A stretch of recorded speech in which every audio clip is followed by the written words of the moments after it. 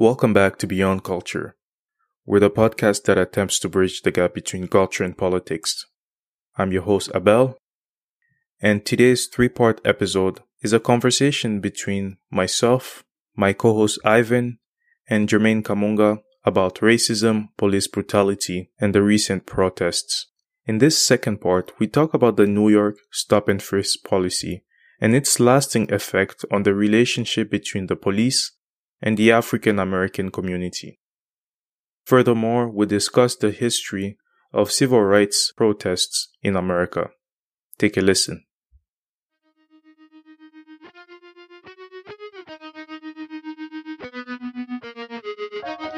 All right, we're back. We wanted to get into the stop and frisk policy in New York. Ivan, you were talking about your carding experience and the policy as a whole, but I also want to give our listeners context and just inform them a little bit on what the stop and frisk policy is. So as Ivan, you mentioned, the Stop, Question, Frisk program, or most commonly known as the Stop and Frisk in New York City, is a New York City Police Department practice of temporarily detaining, questioning, and at times searching civilians and suspects on the streets for weapons and contrabands, so drugs and etc. In 2016, a reported 12,404 stops were made under the Stop and Frisk program. The Stop and Frisk program had previously taken on a much wider scale. Between 2003 and 2013, over 100,000 stops were made per year, with 85,724 people being stopped at the height of the program in 2011. So you can see that you can see the progress there. The policy starting in the early 2000 and reaching its peak in 2011 and going back down after that.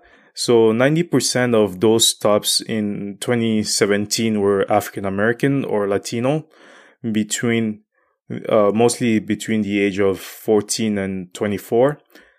70% of those stops were later found to be innocent.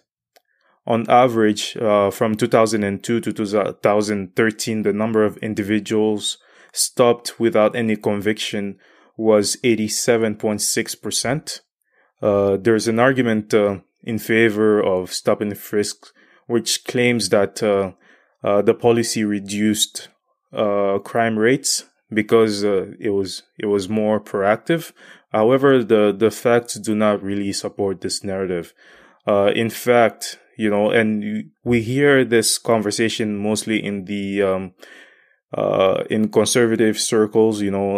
People claim that it was these policies enacted by Mayor Rudy Giuliani which brought down the crime rates. But in fact, crime rates were already in decline before the implementation of these policies, not only in the US, but also in many Western countries. Plus, since the policy was not implemented on a national level and the crime rates were in decline on the national level, this suggests that the decline cannot solely be attributed, if at all, attributed to the policy. Furthermore, crime rates are still in decline in New York after the ban of this policy. So, a study in the Journal of American Statistical Association conducted in 2007 found that under the stop and frisk policy, and I quote the study, person of African American and Hispanic descent were stopped more frequently than whites, even after controlling for precinct variability and race-specific estimates of participation. So to sum up, to sum up a little bit about the study that I just quoted, here's another quote. So the quote goes as following. To briefly summarize our findings, Blacks and Hispanics represented 51% and 33% of the stops, while representing only 26% and 24% of the New York population. Compared with the number of arrests, each group in the number of arrests of each group in the previous year, as used as a proxy of rate of criminal behavior, Blacks were stopped 23% more often than whites, and Hispanics were stopped 39% more often than whites. Controlling for precincts actually increased these discrepancies, with minorities between 1.5 to 2.5 times as often being stopped as often as whites, compared with the group's previous arrest rates in the precinct where they were stopped. The differences in stop rates among ethnic groups are real, substantial, and are not explained by previous arrest rates or precincts.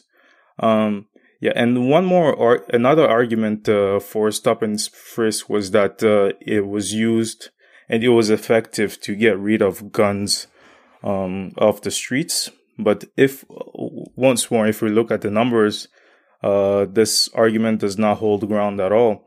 In 2003, the police recovered 627 guns for 160,851 stops, questions, and frisks, which is a success rate of 0.3%.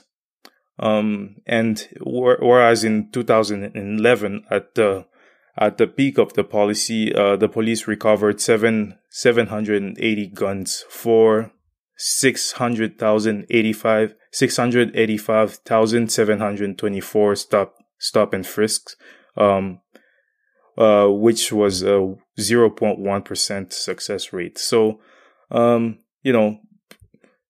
there's actually evidence that has emerged to show that this policy has created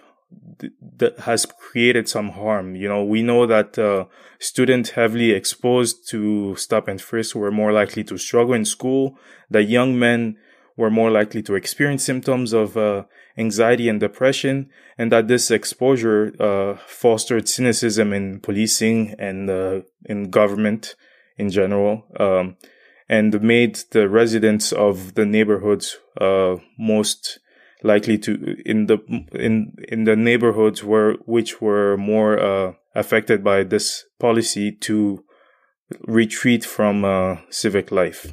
So I guess this sums up what you guys were saying, and this goes to show, and once more, that these policies are just they're not that effective. Having a policy that has a 0.3% success rate, that goes from a 0.3% success rate to a 0.1% success rate, and maintaining it for as long as, like a decade, and knowing that these policies will have harms in communities, with, it's not hard to imagine that if you keep stopping people, and frisking them, they're probably going to have anxiety and struggle with depression and those kind of things, or just mistrust the police as a whole. And I remember I read somewhere that there was a man who said that he had been stopped, I think 500 times in the past 4 years, and he said this I believe around 2016, so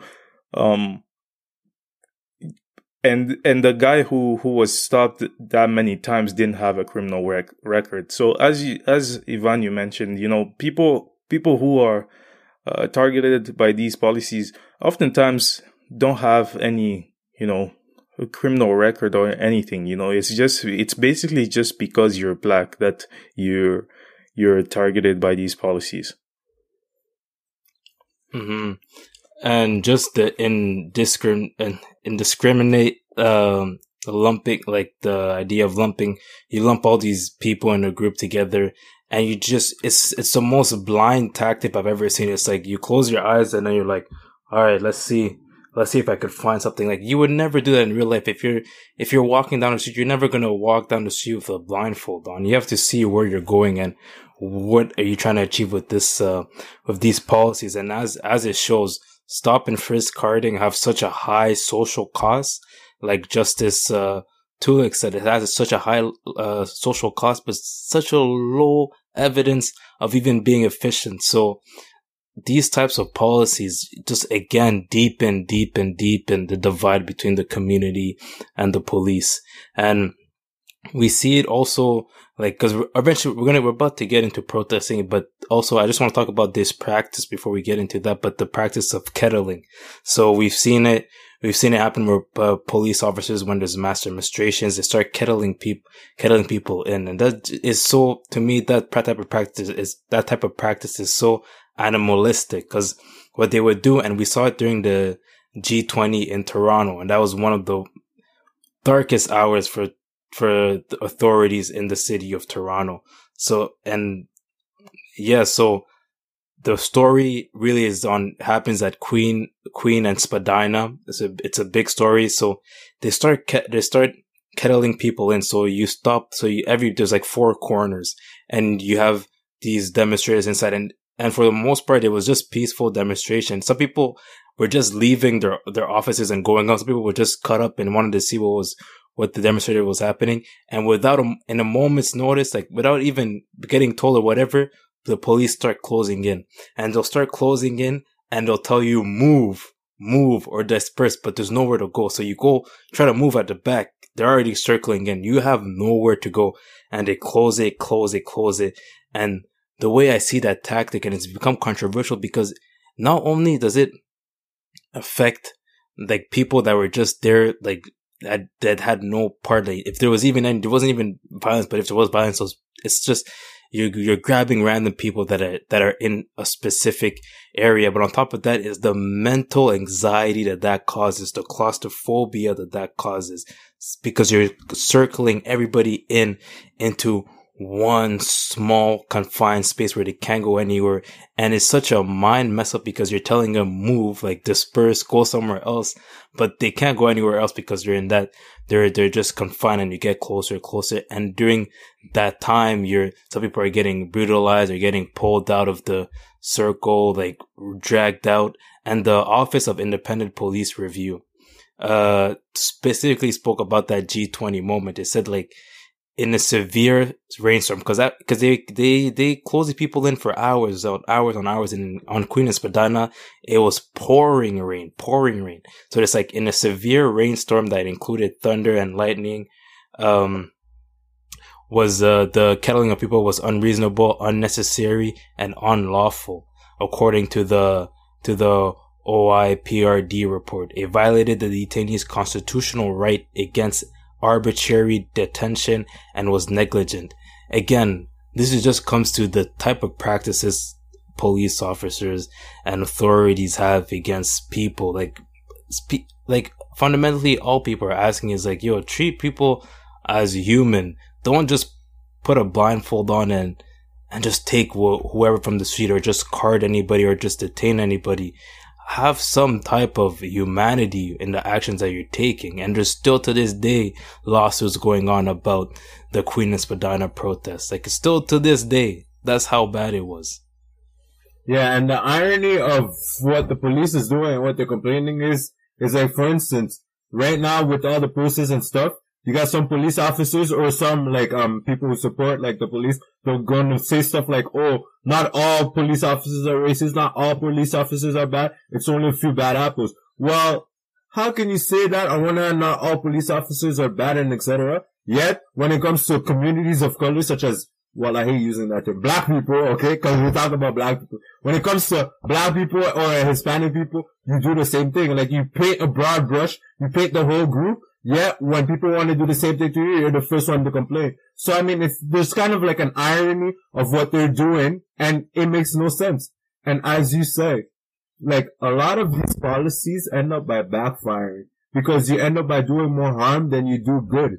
And like, it makes no sense. Not only are they not only ineffective, it's one thing to say something is ineffective, but it's another thing when not only that thing is ineffective, it is effective in doing the opposite of what you hope to do. So, I mean, it does way more harm than it does any good. So, you know, like, this is where, like, when we're going to get to the solution portion of it, I'll elaborate more. But, like, this is where things such as, like, community policing should go in. This is things where, like, where the community, you need more officers who live in those communities who are out there policing the police. You need more diversity, quote unquote. You know, this is where these different strategies come into play to help reduce this sort of stuff. Because in all honesty, crime, first of all, when we talk about crime, we need to define what crime is. Crime is a social construct. It is society that decides what is a crime. Like, for instance, right now, if we live in Canada, before marijuana used to be illegal. So possession of marijuana was a crime. But now that it is legal, it is not a crime. So when we talking about crime is really a social construct. It depends. Like, if you go back in, like, for instance, in the 1865, after black people have been, freed from slave, you know what was a crime? Not having a job was a crime. Being homeless was a crime. You know, looking at a white woman, a black man looking at a white woman, or like, blowing at her, talking to her, whatever, was a crime. So when we are talking about crime, a lot of the stuff that we consider crime, first of all, are social construct. We should look to define what crime is. So that's yeah, and you know, and just to keep on with the conversation about crime, so there's in the U.S., for example, you know, the policy of mass, like just the effect of drug policy since the 1970s, you know, has resulted in mass incarceration. And we always hear about this, you know, we were covering the 2020 election, Ivan and I, we talked about the drug bill, the crime bill, and 94 drug laws or whatever it's called. The 94 crime bill, 94 crime bill. And you always hear about these things, you know. So like, I always just want to give people context about what the numbers are, you know. So in the US, there's 2.2 million people in prisons and jail, and that's a 500% increase over the last 40 years. You know, non-whites make up only 37% of the US population, but they make up 67% of the prison population. And furthermore, African Americans are more likely than white Americans to be arrested. Once arrested, they're more likely to be convicted. Once convicted, they're more likely to face stiffer sentences. You know, black men are six times as likely to be incarcerated than white men. Hispanic men are more than twice as likely to be incarcerated than non-Hispanic white men, you know. And according to the CDC, four out of 5 drug law violation arrests are for possession and not for sale and manufacturing. So, you know, people always say, people are in jail because they committed crimes, and most of the crimes are because they're selling drugs. You know, like, it's not even true. It's basic. Most of these people who go in jail for drug law violations is for merely possessing the drugs. And the ways you can, and just the drug law policy also is discriminatory because the ways, so what, you know, the drugs black people are most likely to use are policed very much differently than those white folks use. So one example of this disparity is the difference in police, like the drug policy enforcement between crack cocaine and powder cocaine. So so there's a drug bill of 1980 86. That It's 88. Yeah, 88 crack laws. so, yeah, so 88 or 86. 86. So this drug bill mandated that anyone who was caught with 5 grams of crack cocaine, 5 grams, must at least serve 5 years in prison. 5 grams. Whereas for powder cocaine, the amount was half a kilo, which is 100 times. What the? And you know how much money make? You know, so Powder cocaine, you make more money selling that than selling crack. That's crazy. You know, and we always hear about the crack epidemic and all these things, you know, but the result of these policies is that, like, black people are sent to prison to much higher rates than white folks, you know. So as we're talking about, you know, just Jermaine, you were talking about crimes being a social construct. Being a social construct does not mean that something is not important or not real or not, you know, it just means that it's something that, you know, it's something that is a concept that is developed by society, you know, so which implies that we can evaluate what these contracts are. And that's why you see a wave of a movement of people wanting to decriminalize many drugs because they affect communities differently, you know. Yeah, but the other thing, as we're talking about, you know, we're talking about the relationship between black communities, African American communities, and the police, you know, like there are instances, not just of instances of police officers being racist toward black people, but there are like patterns of systemic racism. And by that, I don't mean like there's a guy who hates black people and goes on and makes laws affecting black people negatively. That's not what people mean when they talk about systemic racism. When we talk about that, we talk about the laws that affect some communities much more negatively than others, you know. And before I let you guys get into this, I just want to talk about some investigation into police departments in the U.S. following you know the police involved killing incidents that happened around 2014, 2015 when the Black Lives Matter movement kind of started.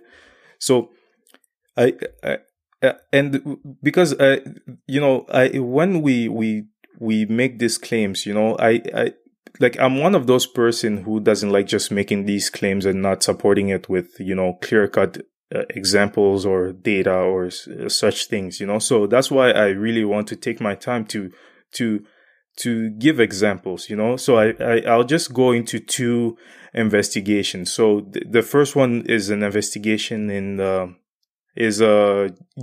Department of Justice investigation in the Ferguson police department. So, I mean, the first one is in the Baltimore Police Department, and the second one is in Ferguson. So, in the aftermath of the death of Freddie Gray, who was a 25 years old black man who died of a spinal cord injury while in police custody, the Obama DOJ investigated the Baltimore Police Department. So, the investigation found that the Baltimore police stopped people for essentially no reason, particularly black residents.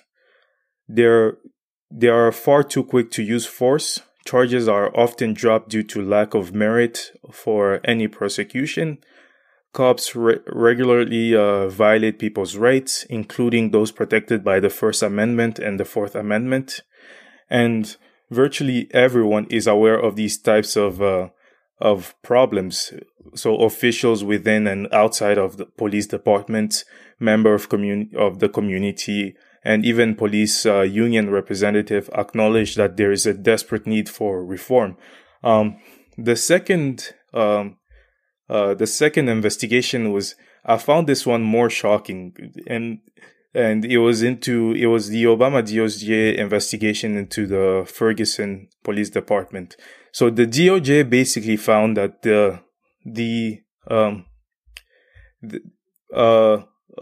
Ferguson, that the Ferguson police department was basically using the black community as the slush fund. They were basically just stealing the money from the black community.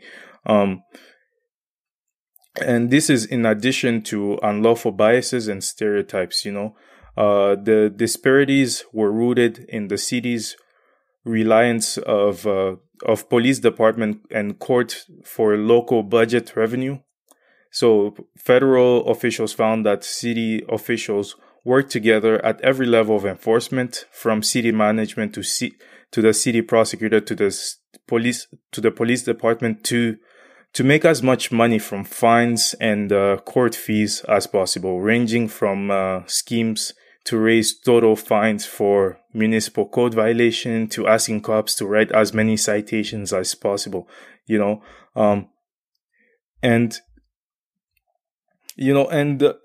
here's some stats about the Ferguson police department practices. So the report noted that although black people made up about 67% of the Ferguson population, 88% of documented use of force by Ferguson police from 2010 to August 2014 were against African Americans. From 2012 to 2014, 85% of people stopped, 90% of people who received the citation, and 93% of people who were arrested were black. Black drivers were more than twice as likely as their white counterpart to be searched during a vehicle stopped, but 26% less likely to have contraband. And just to sum up the report here, I just want to read directly from the report. So it says, and I quote, "Ferguson's law enforcement practices are shaped by the city's focus on revenue rather than public safety needs. This emphasis on revenue has compromised the institutional character of Ferguson Police Department, contributing to a pattern of unconstitutional policing, and has also shaped its municipal court, leading to procedures that raise due process concerns and inflicting unnecessary harm on members of the Ferguson community. Further, Ferguson's police and municipal courts practices both reflect and exacerbate existing racial bias, including racial stereotypes. Ferguson's own data establish clear racial disparities that adversely impact African Americans. The evidence shows that the discriminatory intent is part of the reason for this disparity." So you have intent there, but you also have like a systemic issue there where you're basically using a community to pay for the operation of a police department. Like these are just the instances in which you'll hear communities protest that the police is basically being unfair to us, and like a lot of people will be like, what do you mean? But these are like, there's like over 18,000 police departments in the US. The Obama DOJ only investigated a few. So imagine if you were to if you could investigate all those police departments, what do you think you could find? So, and I'd like to just to finish up, I'd like to link this to our discussion about the relationship between African American communities and the police, because there's a new poll that came out by Axios and Ipsos that found that 77% of whites say that they trust local police, compared to only 36% of African Americans who say that they trust local police. So, So like my question to you guys, and I guess this is a point of reflections, is the police and a legitimate institution for most black people or most black communities? Okay, let me handle this because you touched on so many different topics, and in all honesty, they all go together. And let me break it down how they all go together. Because first, when we talk about stuff like systemic racism, we need to understand the context, the history to which it was created. And by understanding that history and that context, you'll understand why the situation it is what it is. And let me explain the concept for you guys. So sit down and listen, alright? So first, the concept of sitting down. so first the concept of race. Where did that concept of race emanate from? It emanated from the fact where Alexander the Great, which was an explorer that left Europe, he went around Africa, and what he did is he took 16 black Africans, brought them back to the Vatican, and used them, and the Vatican used those 16 black Africans as slaves. So then what the Pope at the time, which I believe is I forgot his name, Pope Innocent or something like that. So what he said is he found an opportunity. He's like, you know what? We could sit out here, and instead of us working, we can make these people work for us and gain unearned benefit. Like, as in like, we don't have to work in order to become wealthy. So that was in the 1492s. And this is where the concept of racism was created. The concept of racism was created because white folks wanted to get things done without them having to work. So then after 1492, what do you see? So you see more and more, you see like,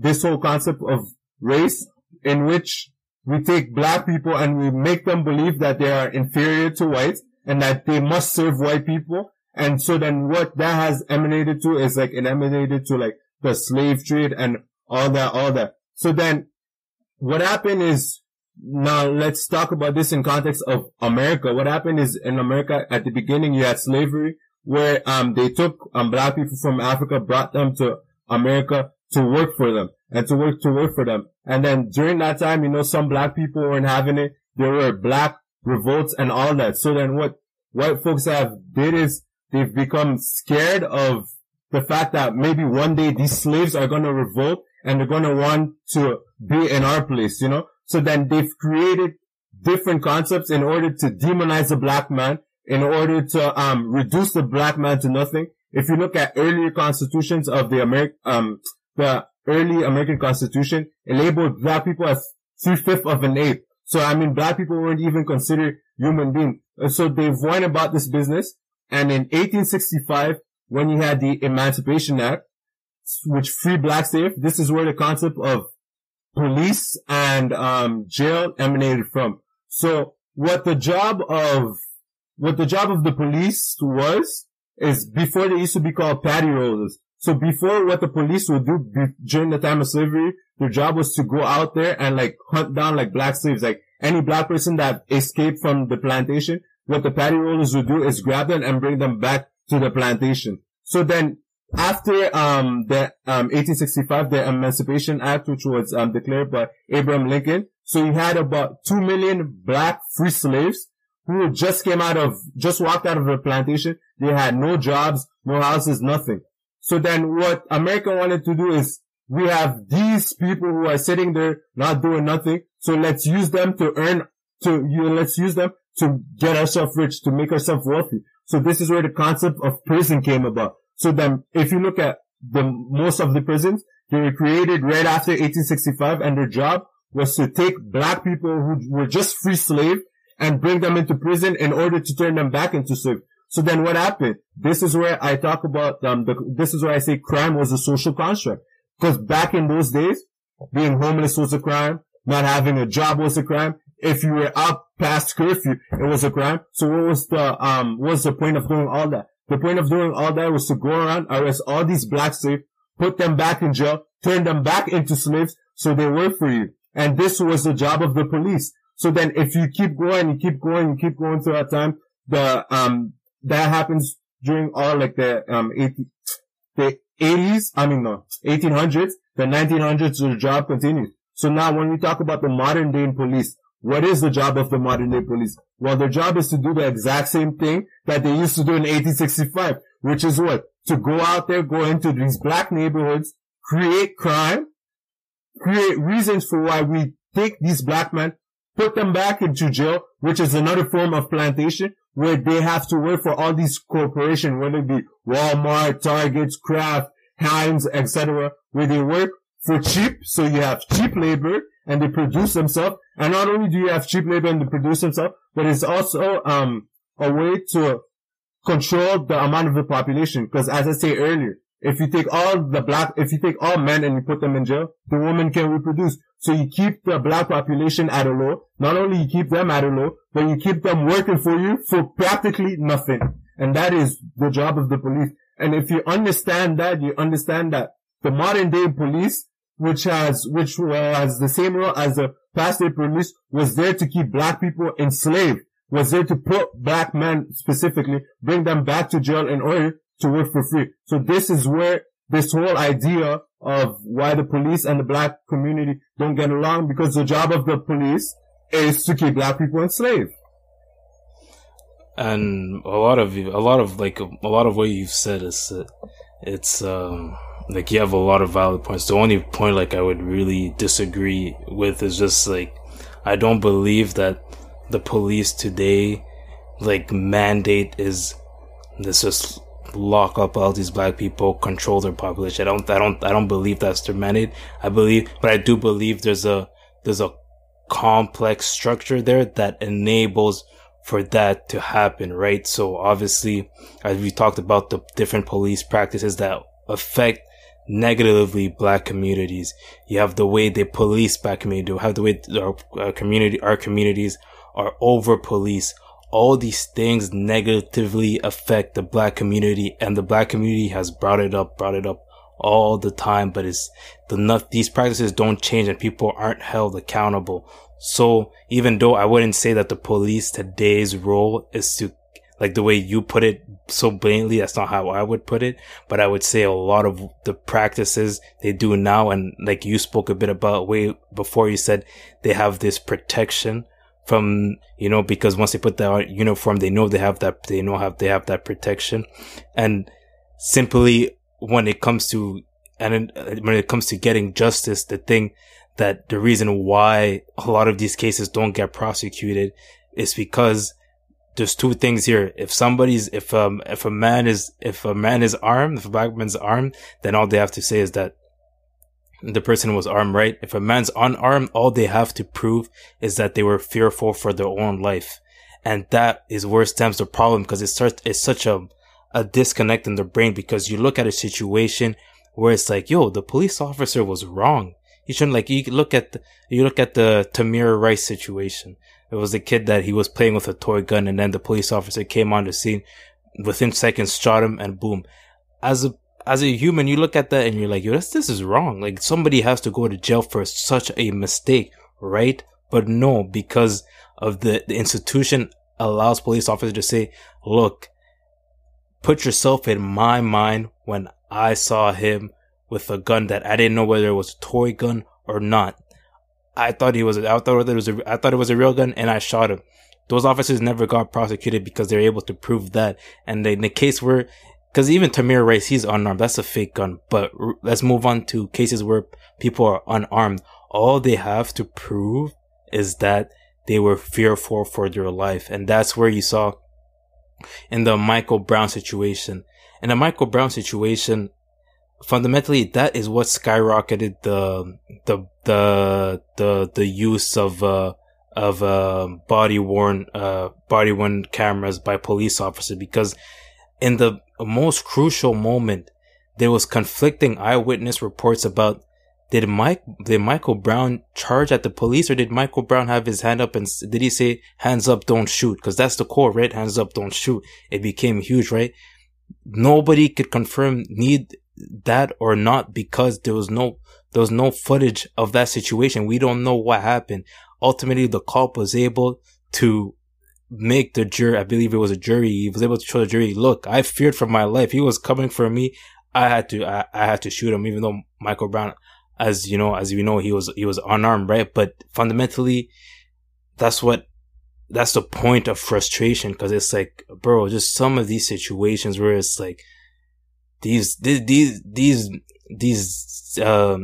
that they do, it's like, yo, there has to be some type of prosecution, but no, because the system allows for officers to either say, look, the guy was armed, or to just have to prove that they were fearful for their life, and now they could get off scot-free. That is where the frustration lies within the community.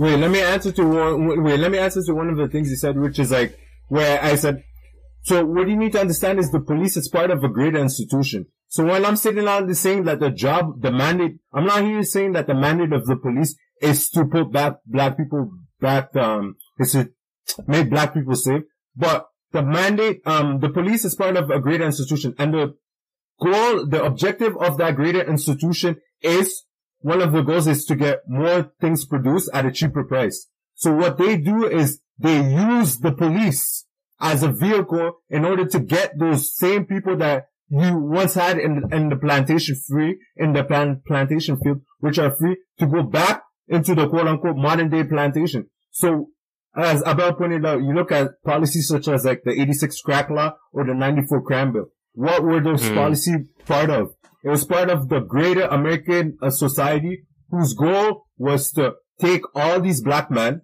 take them off the streets, put them in jail in order to work for cooperation for free. So the job of the police is not to necessarily target black men, but like as part of the greater institution where they lie is, they're an arm of that institution that go out there in the streets and grab those people. That's why, for instance, when you look at crack, you look at the difference between policing between crack and powder cocaine. Why? Because at the time they believed that crack was more used by black people. You know, it used to be called the poor man's drug. Whereas, powder cocaine was used more by like the elites, white people. So this is where, like, for instance, you had a hard mandatory minimum for like, crack and all that. Why? Because by doing that, by creating such laws, is you create an atmosphere in where you could send those police officers in these neighborhoods, send them in larger numbers, and to grab more and more people to bring them back in jail, back into the modern day plantation, where they could work for companies such as like Walmart, etc., where they get paid like about 25 cents a day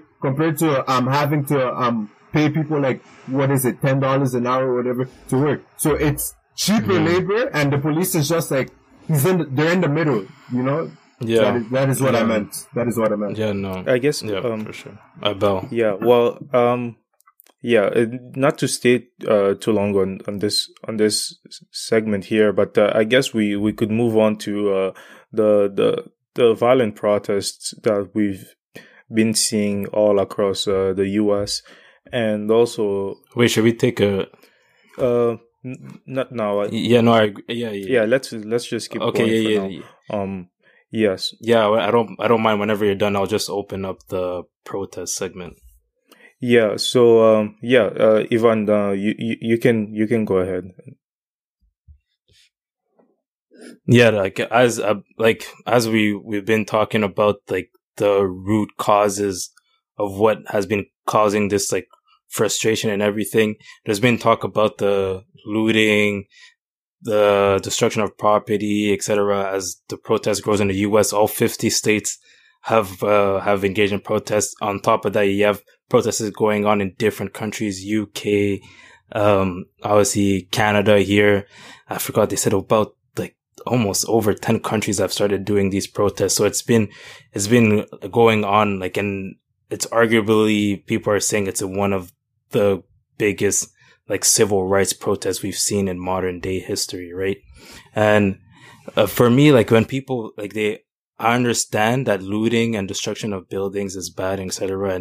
And like, for me, two of these are bad too. But I question if when people look at these protests and the only thing they take out of these protests is like, look, people are looting and destroying buildings, I really question whether people are trying to understand the root cause of these protests, right? It's like, somebody said it perfectly. I forgot who said it, but they're like, yo, look, imagine you went to a hospital and a doctor is just checking for your symptoms and he leaves it as that.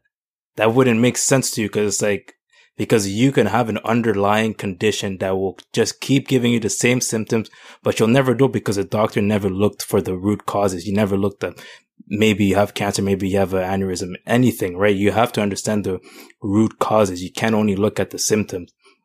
And a lot has been made about people have been starting to bring up, okay, look at how Martin Luther King protests, peaceful protesting, etc. And I kind of wanted to get into that because I believe there's like about 3 things we could learn from the way of Martin Luther King protests.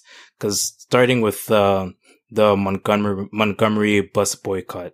What happened in Montgomery with Rosa Parks is that, sort of in the Montgomery bus system, there's the first 10 seats are allocated to the white people.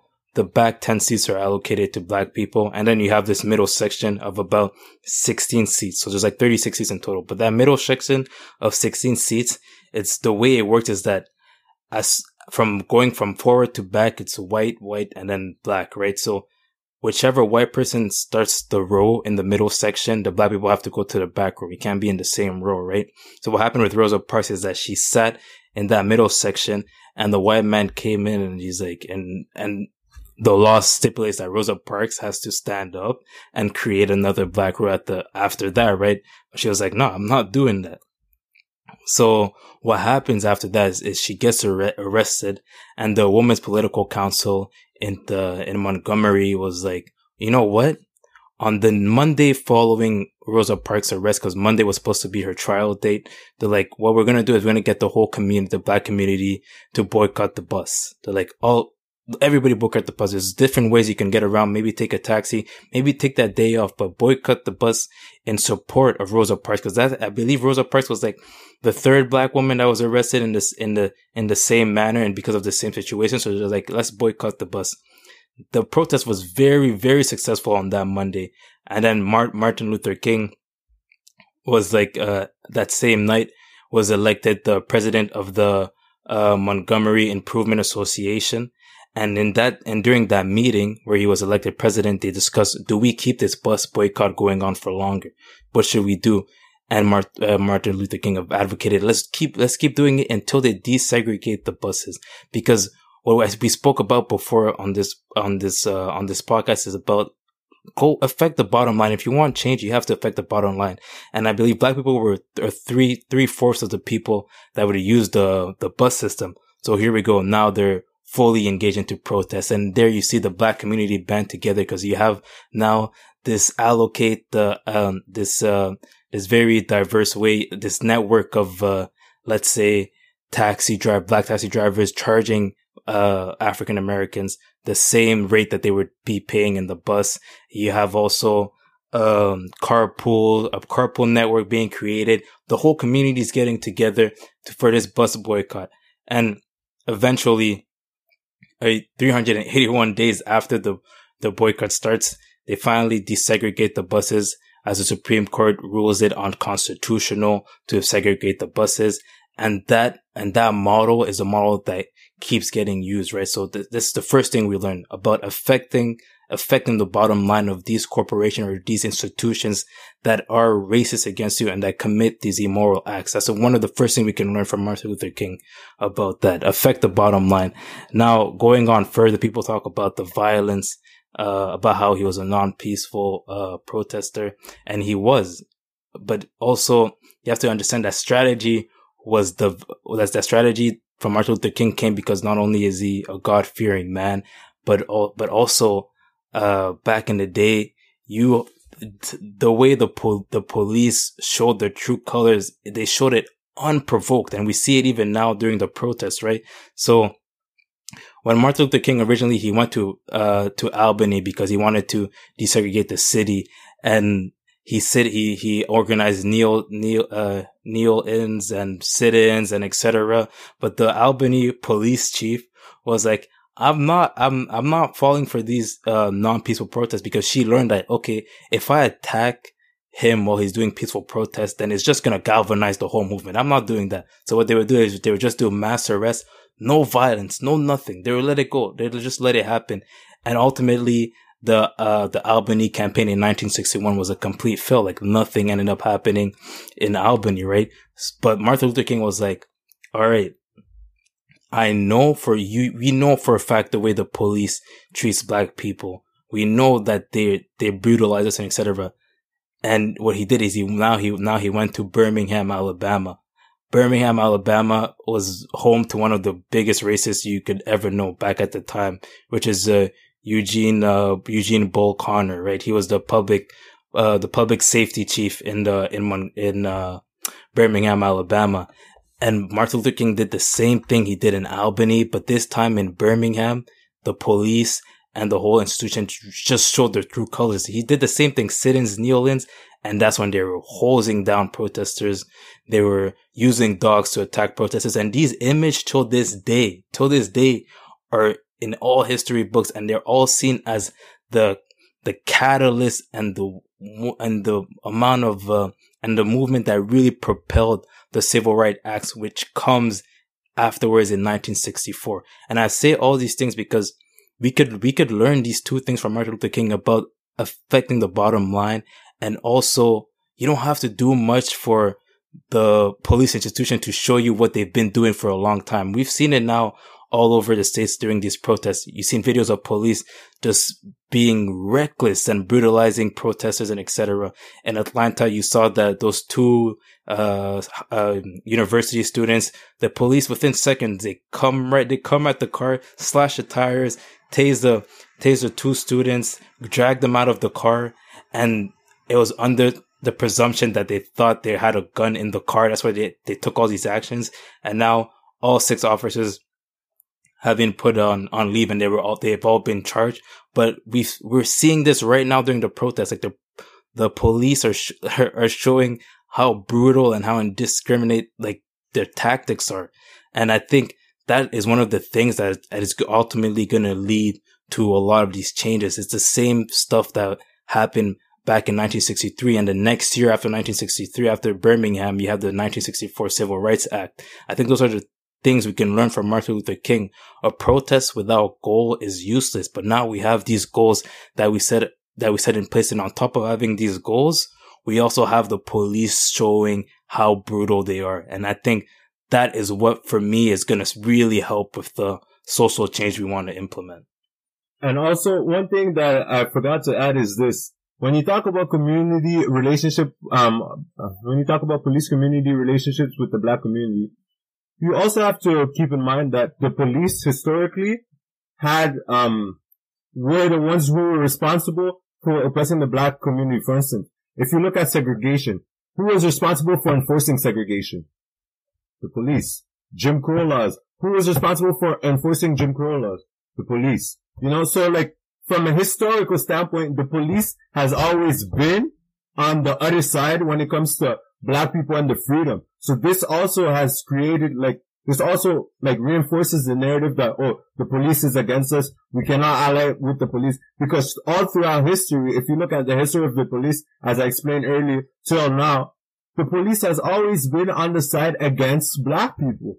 And unless that the police is going to come out somehow, some way and be for the black community, like tangible acts to see the way black people could see, okay, yeah, well now the police has changed or whatever, community police relationships will not change. Okay, that's the first thing. The second thing is this. When it comes to Martin Luther King, there's so much hypocrisy. Like, when people use, oh, Martin Luther King was non-violent, blah, blah, blah, they still killed him. The man was non-violent, he was still killed. First of all. Second of all, at the time when Martin Luther King was walking, most white people in America did not support what he was doing. I believe the polls around that time showed that 60% of white America did not support Martin Luther King. They did not like him. They sent dogs after him, hose. They beat him up. They arrested him multiple times. So now all of a sudden, his house. Yeah, they bombed his house. They did all sorts of things. So all of a sudden, now today you're talking about, oh, Martin Luther King, this and that. When back in the time, not only did you not support him, but if you look at the change that Martin Luther King generated, when the desegregation of the schools, whatever. Well, you know what white people did when, the government, signed the desegregation of the schools? You know what they did? Why did the government force themselves to bus black kids into white schools? You know why? Because the white parents, the same white parents of the people out there protesting, once upon a time, they were the ones going into these buses, beating up black kids, bombing these buses, killing some of these black kids. So this idea that, oh, Martin Luther King was all this peaceful, whatever, why can't we not be like Martin Luther King? Well, you guys hated Martin Luther King. Even up until today, you have people protesting for why Martin Luther King Day is a national holiday. So there is so much hypocrisy when it comes to, people comparing, today's movement to Martin Luther King. It's like, well, he did it peacefully, you killed him. So what else do we have to resort to? And also, when it comes to the protests, first of all, when it comes to the violence, I have three things. When they burnt down that police station and they burnt down police vehicle, I condone that behavior. And I'm gonna tell you why. Because those are the exact institutions that have been out there historically that has oppressed the black community. So I do not condone the burning down of the police station or the burning down of police vehicles first. Second of all, when you talk about cooperation, when they burn down like Targets or Walmart, to be honest, I don't give a damn. And let me explain you why I don't give a damn. Well, first of all, these corporations that they make billions and billions and billions of dollars, alright? They will rebuild them. So it's not only an issue. Second of all, when you look at the Corona funds, when the government released about $2 trillion in Corona relief for everyone, well, who got most of the money? These same corporations at the burning. Target, Walmart, Amazon, etc., etc. So this idea that, oh, well, they're burning down Target, it's a bad thing, whatever. No, it's not a bad thing. Jeff Bezos is about to be a trillionaire. You look at like the heads of Walmart, the heads of IKEA and all that, they're billionaires. So they will rebuild it back. So I don't really give a damn. But third, when it comes to burning down local businesses and all that, now this is where I am more sympathetic to the fact, this is where I condemn the action, because, you know, burning down local businesses, not only is it not going to change anything, but some of these people are the same people in the community providing essential services. So this is where I condone that behavior. But also, what we must keep in mind is this protest is not only filled with people that support the movement.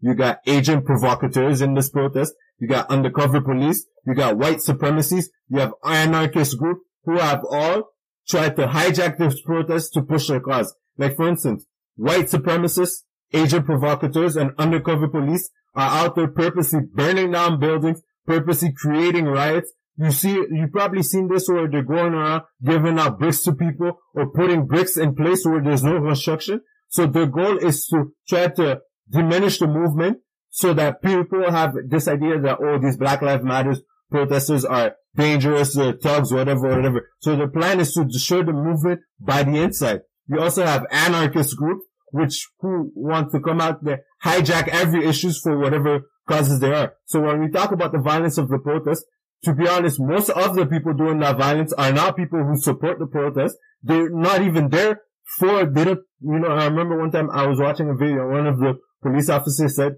well, we arrested some guy that did like the burning, and we asked him, what are you protesting for? The man does not even know who George Floyd is. He does not even know who George Floyd is, but he's out there. So we have to keep in mind that a lot of this chaos that was created by the quote-unquote protesters are actually people who are sent there to create chaos in order to diminish the movement. Second, when it comes to the violence, to be honest, I am sick and tired of people calling out violence. Kaepernick kneeled peacefully. What did he get? Ostracized. Martin Luther King marched peacefully. What did he get? Killed. So, I mean, we've been peaceful for over 400 years, and what has happened? None of y'all wanted to listen to what we said. None of y'all did anything to change our situation. So, sooner or later, people are going to get angry. And people have seen that, oh, we've been peaceful for all this time. Nothing changed. You know what? Let's fight fire with fire. Let's go out there, burn down these businesses, and do all this other sort of recklessness in order for us to be listened, for us to be heard. And if you look at it, it has worked to a certain extent. Because, look, Kaepernick kneeled, no one wanted to listen. But when they're burning out Targets, riding Gucci, burning out Louis Vuitton, well, guess what? People are listening. People are listening. And also, one thing that I must add is a lot of these companies who are getting the quote-unquote business burn and whatever are actually paying people to do that. And why? They're paying people to do that because with this coronavirus pandemic, a lot of these businesses were scheduled to go out of business.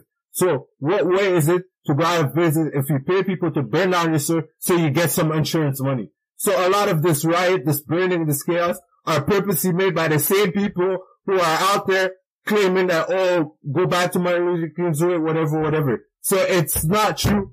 most of the protesters are peaceful. All of the protesters are peaceful. The rioting and the looting and the burning are done by people who are paid to do that. They are paid agitators that are in this movement for whatever reasons. So, well, before I want to say, before we take a final break and address Trump and the solutions, and how to move forward, I'd just like to, add to what you guys were saying. Although, there's been some misinformation about the what's happening with the violent protests, or just like lack of clarity of what exactly is happening, I guess the way I prefer things is just to, wait a little bit and wait for some time to find out exactly what's happening with these riots, but that doesn't mean that I don't condemn these riots. I think that is a reasonable position, and but also that doesn't mean that one must not contextualize the situation. These riots are happening in a country that's going through three major crises, I must add, a public health crisis, an economic crisis, and a social crisis, and furthermore, the existent